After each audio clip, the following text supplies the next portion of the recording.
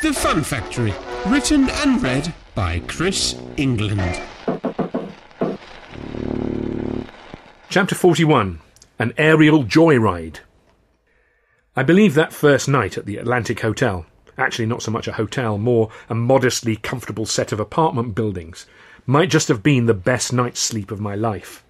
I'd forgotten what it felt like to lie between clean white sheets and to doze comfortably on beyond sunrise. And then, glory be, a hot bath. I was just contemplating my only set of clothes, my tramp's uniform, of course, when there was a knock on the door of my new room. Hardy's Australian friend Bert Tracy was standing in the corridor outside, and when I opened the door, wrapped only in a towel, he walked straight in without the niceties of a greeting. "Morning," I said. "Listen, mate," Tracy said directly. "A word. Babe is a generous man, generous to a fault." "He certainly is," I began. "I can't tell you how much—" Yeah, I've heard it all before," Tracy said impatiently. "He's my friend, and if you start taking liberties, or let him down in any way, you will have me to answer to. Is that clear?" Yes, of course," I said, "but I have no intention of—" "I can't tell you how many deadbeats and strays I've had to see off, so watch it, yeah, mate?" "I will," I said, my eyes fixed on the finger he was pointing right into my face. "Now, you need to come down for breakfast. We're going to be off soon." I was a little embarrassed to present myself in my stale shabbiness, but I had no choice, so I hurried downstairs. Babe had saved me a chair at his table, and I sat down opposite Madeline, Mrs. Hardy, who was feeding scraps of bacon rind to a small white dog. "This is Babe Junior," she said. "Say hello to Arthur, baby," and she helped the creature wave its front paw. "Babe the Third doesn't come down to breakfast." "Babe the Third?" I asked. "We have a capuchin monkey as well," Madeline explained. "We're going to have to smarten you up a little, aren't we?" Hardy said, scratching his chin. "Unfortunately, nothing of mine is going to fit you, clearly. Bert, you're more his size. Do you have anything you might lend to our friend to tide him over?" "Sure, why not?" Tracy grinned with gritted teeth, shooting me another narrow-eyed look. And so, after breakfast, when we piled into Hardy's old flivver, I was wearing a fresh suit, hat and shoes, and when we stopped outside a barber's shop, I was overjoyed. The barber, a flamboyant Italian chap, threw both hands in the air with pleasure when he clapped eyes on Hardy, and he showed us both to adjacent reclining chairs to be shaved and generally spruced. "Can I ask you something?" I said. "Why, certainly," Hardy said. "How did you acquire the nickname Babe?" Hardy gave me a knowing smile. "Funny you should ask that right now," he said. "Tell you what, let me answer that shortly, if indeed I still need to." The Italian barber began to lather Hardy's face, whistling merrily as he did so. "Now, while we have this little quiet time together," the big man said, "let me fill you in on what we do at Vim. The studios are just up the road, and they used to belong to Lubin, who are now our landlords. Mr. Louis Burstein, who you met—" "Briefly," I said. "He has an arrangement with the General Film Company to provide one new comedy a week, which is known as the Friday Vim. Usually, but not always, these will feature two characters called Pokes and Jabs, played by my good colleagues Mr. Walter Stoll and Mr. Bobby Burns. There are a number of supporting characters, including one habitually called either Fatty or Plump, yours truly, and another called Runt, played by Mr. Billy Rouge." I frowned. "That name rings a bell," I said. "Now, there is no filming scheduled for today, after the mayor's reception last night, but there is a meeting for the whole company, and as you are to join the company, I shall bring you along." Once again, I said, I can't thank you enough." "Oh, pish and tush," Hardy said. Just then the barber completed his work, toweling Hardy's face, and then pinching and patting his plump cheeks between his fingers. "Nicer baby," he cooed. "Nicer baby." Babe Hardy leaned over to me and winked. "That's how," he said.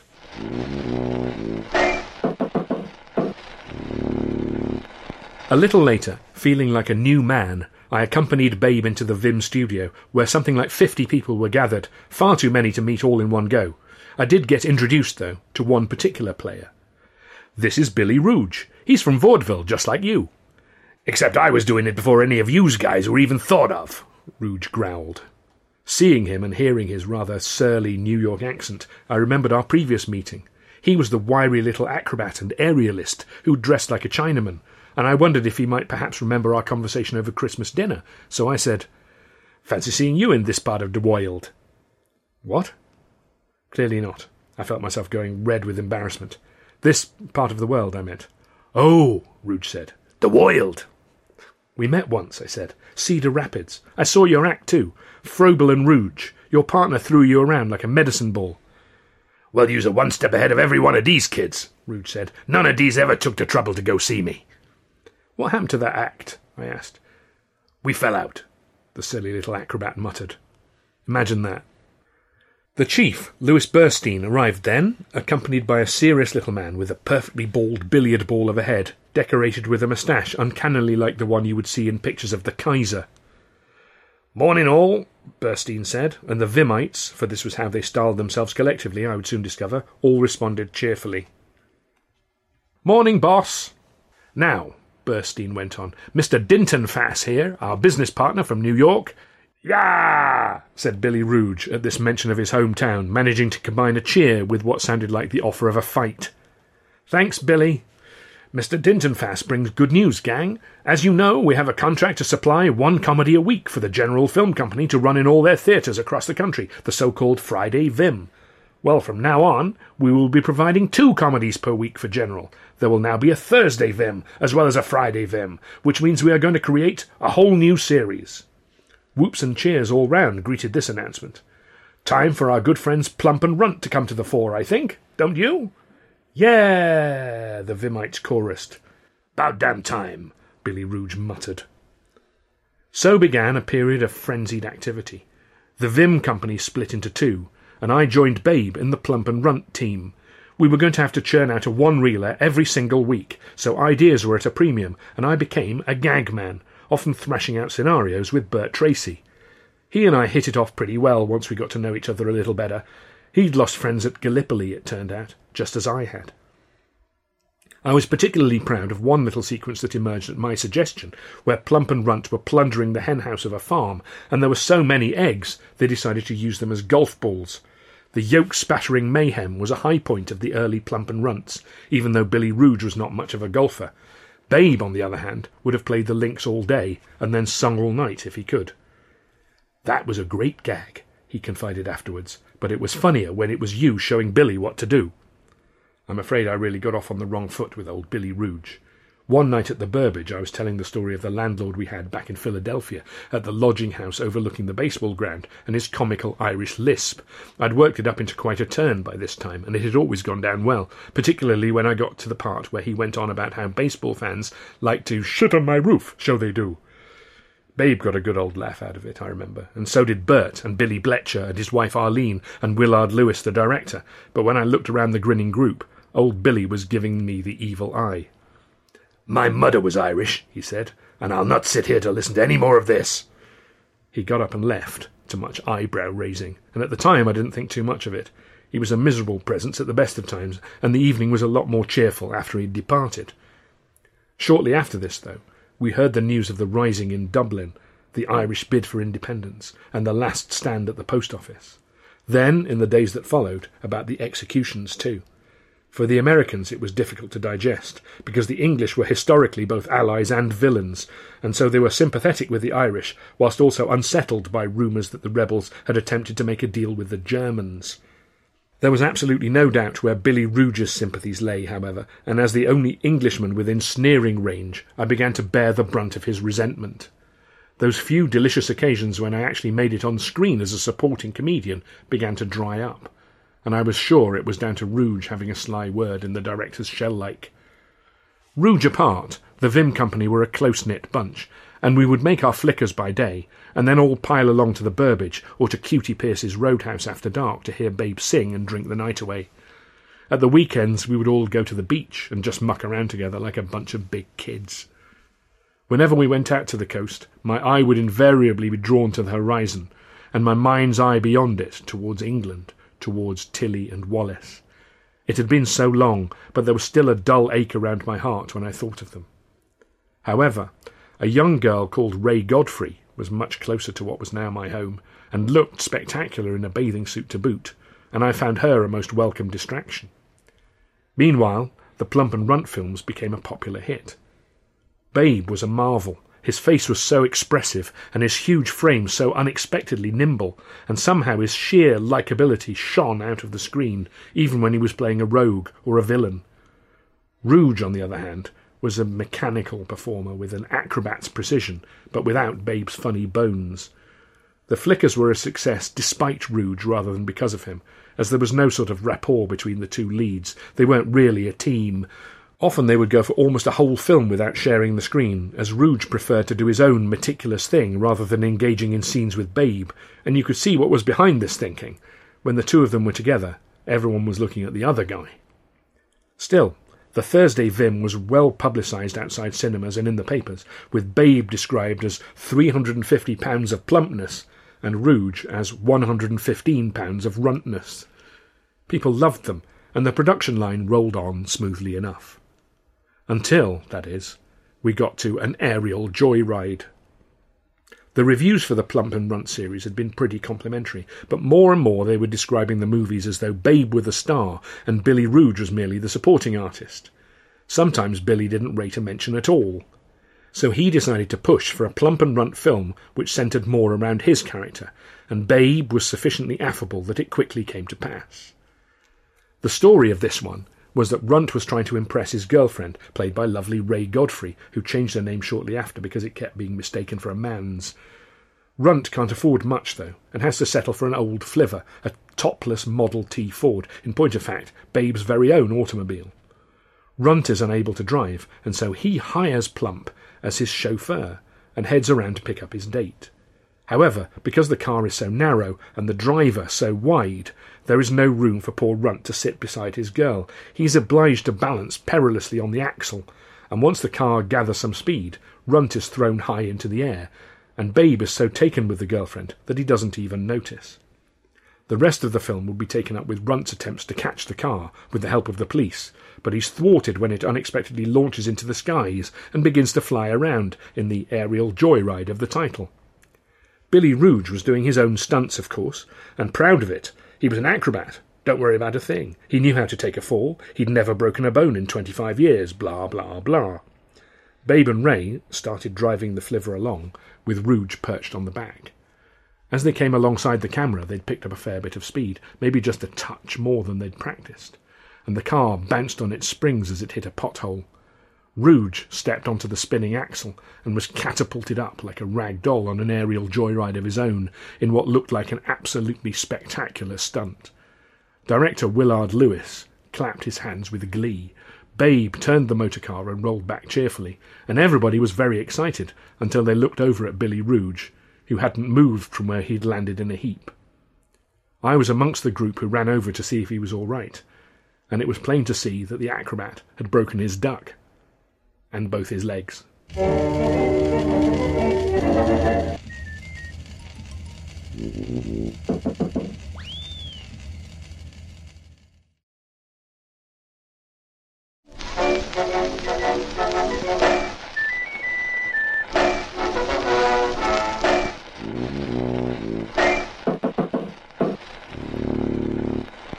Chapter 42. Plump and Runt. The Vim crew stood around morosely, kicking pebbles against the curb, as two ambulance men lifted poor Billy Rouge onto a stretcher and began to cart him over to their vehicle. He'd come round by this time, but wished he hadn't, and he was groaning and moaning something terrible. The two bearers raised the stretcher up to slide it onto the back of the ambulance, and Billy let out a roar, which was matched suddenly by a great shout from Willard Lewis, the director, who had been chewing his lip and fingering his moustache, clearly in the throes of devising some plan of action. "Wait!" he yelled. "Put him down!" "Ah!" went Billy Rouge as the ambulance men put him back down on the floor with a little bump and looked at our leader with an inquiring expression on their faces. "We need his clothes," Lewis said. "What?" Rouge bellowed. "We need his clothes. We need to strip him before you take him away." "Oh, for the love of—" Babe said. "I'm serious," Lewis insisted. "We can get this one in the can today." So while the veteran acrobat gasped, complained and cursed our esteemed director, and for a brief merciful period passed out, Bert Tracy and Emery Hampton, the prop guy, wrestled him out of his top clothes and left him slumped on the stretcher in his combinations. And as the ambulance bounced off up the road, Willard Lewis looked around at those of us who were left. "Right," he said. "Who wants to be runt?" As it happened, I was the only member of the company who had not already appeared in a shot, thanks to Rouge's poisonous anti-British prejudice, and moreover did not need to be excused in order to carry out another job. Besides which, I was a decent match for Billy Rouge's build, especially as I'd been more or less starving for the previous 6 months, and was the runtiest I had ever been in my life. So I found myself nominated, seconded, and cast. It wasn't exactly stepping into dead man's shoes, because Billy wasn't actually dead, but he wasn't going to be needing his shoes for a while, that was for sure. "We just need to pick up a few shots, and this one is done," Lewis explained, as I tried not to pay too much attention to the damp warmth of the unfortunate Rouge's trouser legs. "I'll keep you in a fairly long shot, pull your cap down to shade your handsome features, and it'll be a cinch." For the rest of that afternoon, and the whole of the next day, I played runt opposite Babe Hardy's plump, or more accurately, I played Billy Rouge playing runt opposite Babe Hardy's plump. After a little while, we both managed to forget the painful circumstances that had brought us together in this way, and we began to have fun. In fact, we began to have a lot of fun. Babe was, as I said, a naturally brilliant physical comedian, and we came up with some prime gags for that little flick. There was one sequence left to shoot, for example, early on in the story, where Babe was nervous and taking a drink to calm himself down. He was too wound up to wait for the glass to even reach his lips. He just tossed the drink up in the air and caught it in his mouth. There was no actual liquid, of course, it was all just pantomime, but Babe sold it perfectly, as Fred Kitchen had done for Carno when I saw it perform first, but I didn't let on about that when I suggested it. We assembled a little anxiously a couple of days later to watch the finished item before it was copied and shipped out for the upcoming Thursday. Willard Lewis was smirking confidently, and all eyes were on Lou Burstein, the chief. "Well," he said, when the end card came up, "you have all done a marvellous job. Another winner. How lucky that all Billy's scenes were done before his accident, which looks sensational, by the way. Well done managing to keep that in." "Actually," Will Lewis said, "Billy's scenes weren't all done. Some of that was Arthur here." "What? You're kidding." "No. We finished the flick with Arthur as runt, and you didn't even notice." "I didn't. You're right. It didn't even occur to me. Well, how about that?" Babe patted me on the back, and the chief turned to me. "Thanks, Arthur. You sure got us out of a tight scrape there." "Happy to help," I said. "So, gang, we need to turn our minds to what to do for next Thursday's Thursday Vim." Babe put his hand up. "Well, what about another plump and runt?" "Well, I'm afraid the news on Billy is he's going to be on his back for at least a couple of months." "I sure am sorry to hear that," Babe said, "and I only wish him well, I truly do. But what I meant was, what about a plump and runt with me and Arthur?" The rest of the gang all looked at one another, and I felt a flutter of butterflies in my stomach. "You think?" Burstein said. "Sure. We only played it for a day and a half, but I reckon there was more chemistry between me and Arthur than I've had in half a dozen pictures with Billy." "Who is not going to like it one bit, by the way," Bert Tracy warned. "We could. It could work," Burstein mused. "But the sticking point would be all the publicity we've already put into setting up the team. It's going to look mighty odd if we change horses midstream kind of thing. Unless what, Lou?" Babe pushed. "Well," Burstein began, shooting me a rather sneaky look as though anticipating a problem. "It would have to be billed as if it were still Billy, because he's the name." "Now, come on, Lou, that's not really fair," Babe said, but I stopped his protests by putting my hand on his big arm. "Fine by me," I said with a grin. And it was. I'd been using my alias ever since that awful morning back in Dodge City, not that anybody much had even asked me my name while I was destitute and begging, and I had no particular interest in making any kind of star out of Mr. Arthur Smith. Anonymity would suit me nicely. "Are you sure?" Burstein frowned beadily. "You're not going to go along and then cut up rough later?" "Lou, for goodness sake," Babe said. "He said it was fine by him, so shake on it, and let's get to work." The first picture I did as Billy Rouge/Runt was called 30 Days, and we started work on it later that very same day. It was a nice little idea in which the boys get busted for playing poker and get sent down for the eponymous stretch without the option. They're scared to tell their wives, though, so they pretend they're off on a business trip. In prison there are some nice scenes, and they get entangled with a fellow prisoner, Bert Tracy, who gets released at the same time as them and follows them home. They try and explain him away as a business contact, then as a detective in disguise, but they cannot shake the fellow off until their wives chase him away, wielding big knives. It was a whole lot of fun, and we worked well as a team right away, so much so, in fact, that the ideas which bubbled up for subsequent stories all featured Plump and Runt getting involved in various scrapes together, rather than as love rivals trying to kill one another, as had been the norm when Billy Rouge played the character. Vim were not the first to hit upon the idea of a big man and little man team.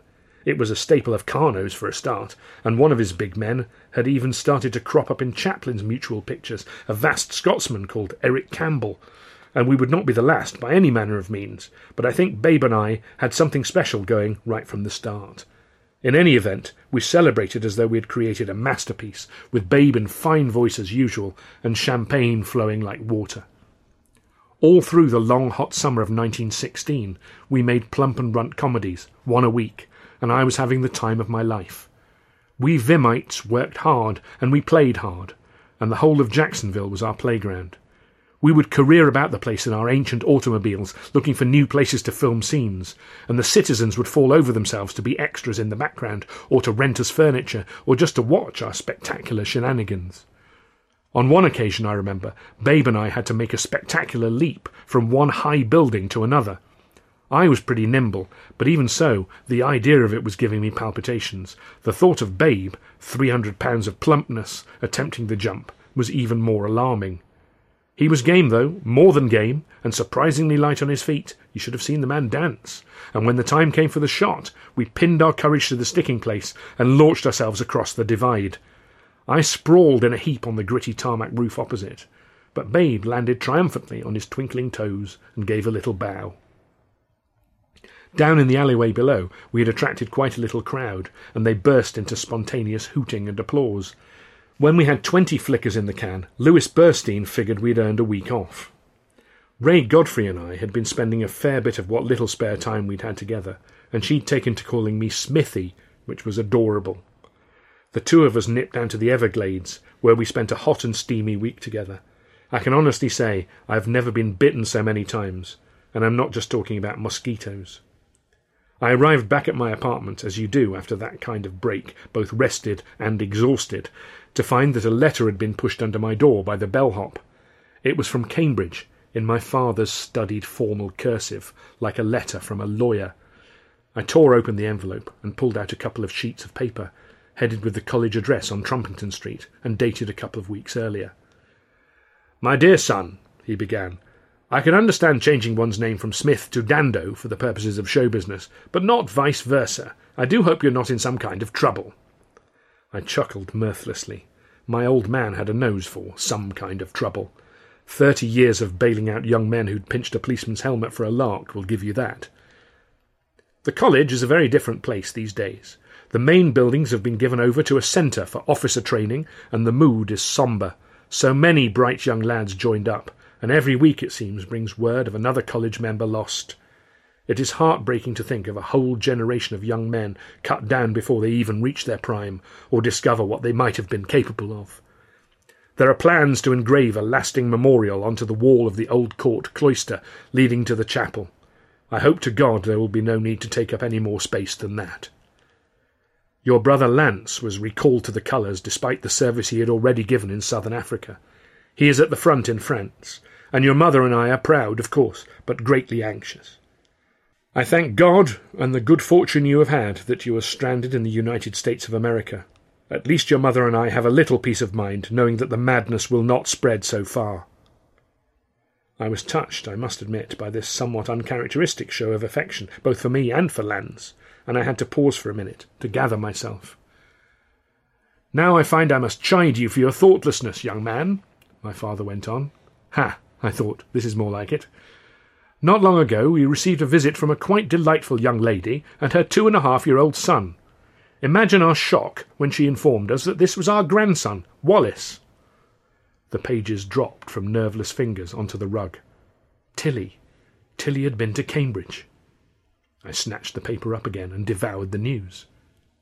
"He's a grand little chap, and I took the greatest pleasure in showing him the newts in the lily pond by the master's lodge, which so captivated you when you were of a similar age. His mother and I spoke at cross purposes for some time before I realised that she was under the impression that you were no longer in the land of the living, and indeed had perished in the Lusitania tragedy. The news that you were in fact still breathing caused her to faint dead away, and it was fortunate indeed that her travelling companion, a fine gentleman in the dashing uniform of a Scots Highlander, kilt and all, was on hand to catch her as she fell. Happily she was recovered by the time they took their leave of us, and now that she has your address, she will no doubt write herself in due course. You will let us know, won't you, of any further developments, and whether there are any other grandchildren that we are as yet unaware of. Your loving parents, etc. This was almost too much to take in. Tilly and Wallace had been to Cambridge and met my father and mother. She'd thought I'd gone down with the Lusitania. No wonder she hadn't written. My heart ached for her. How she must have suffered. But how had this happened? And who the hell was this fine Scots Highlander, by the way, in his dashing uniform and kilt? No letter from Tilly followed, and all I could do to take my mind off her was to throw myself into the hurly-burly of filming. From time to time we would discover that we'd rubbed the locals up the wrong way. We came up with the idea for a bank robbery flick, and decided to film it on the main street on a Sunday. The bank would be closed, and we could shoot the outside of it without inconveniencing anyone. That was our thinking, and we could make use of the deserted streets for our getaway. As in every southern town, the Sabbath in Jacksonville was set aside for church and prayer, and churchgoers wrote irate epistles to the Florida Tribune-Union and Metropolis for days. Similarly, when we needed a shot of a fire engine in action, the fire brigade were unimpressed when we called them out to a false alarm or two. When the sun went down, Jacksonville society revolved around Babe Hardy. He was the sun, and everyone else was just so many little planets and moons. He would sing with Madeline at the Burbage, and I would dance with the willowy Miss Godfrey. And then when that closed for the evening, we would all move 6 miles upriver to the Panama Club, where the entertainment was organised by a luscious contralto called Margaret Arata, with whom Babe would duet. And while he would charm audiences night after night, the rest of the Vimites would drink away the darkness until it was time to crank the camera handles once again. Often in the small hours, I would walk out on the sand with Ray, and we would watch the incredible tropical storms out to sea. Sometimes it was a hell of a light show, sheets of lightning crackling back and forth across a silver screen of hot, rainless clouds, and it was almost possible to believe that we were watching the flashbangs from France all the way across the Atlantic. And as Ray held my hand and pulled herself close to me, pretending to be scared so as to begin canoodling, I played along, little thinking that the storm clouds were gathering right above my head and about to break.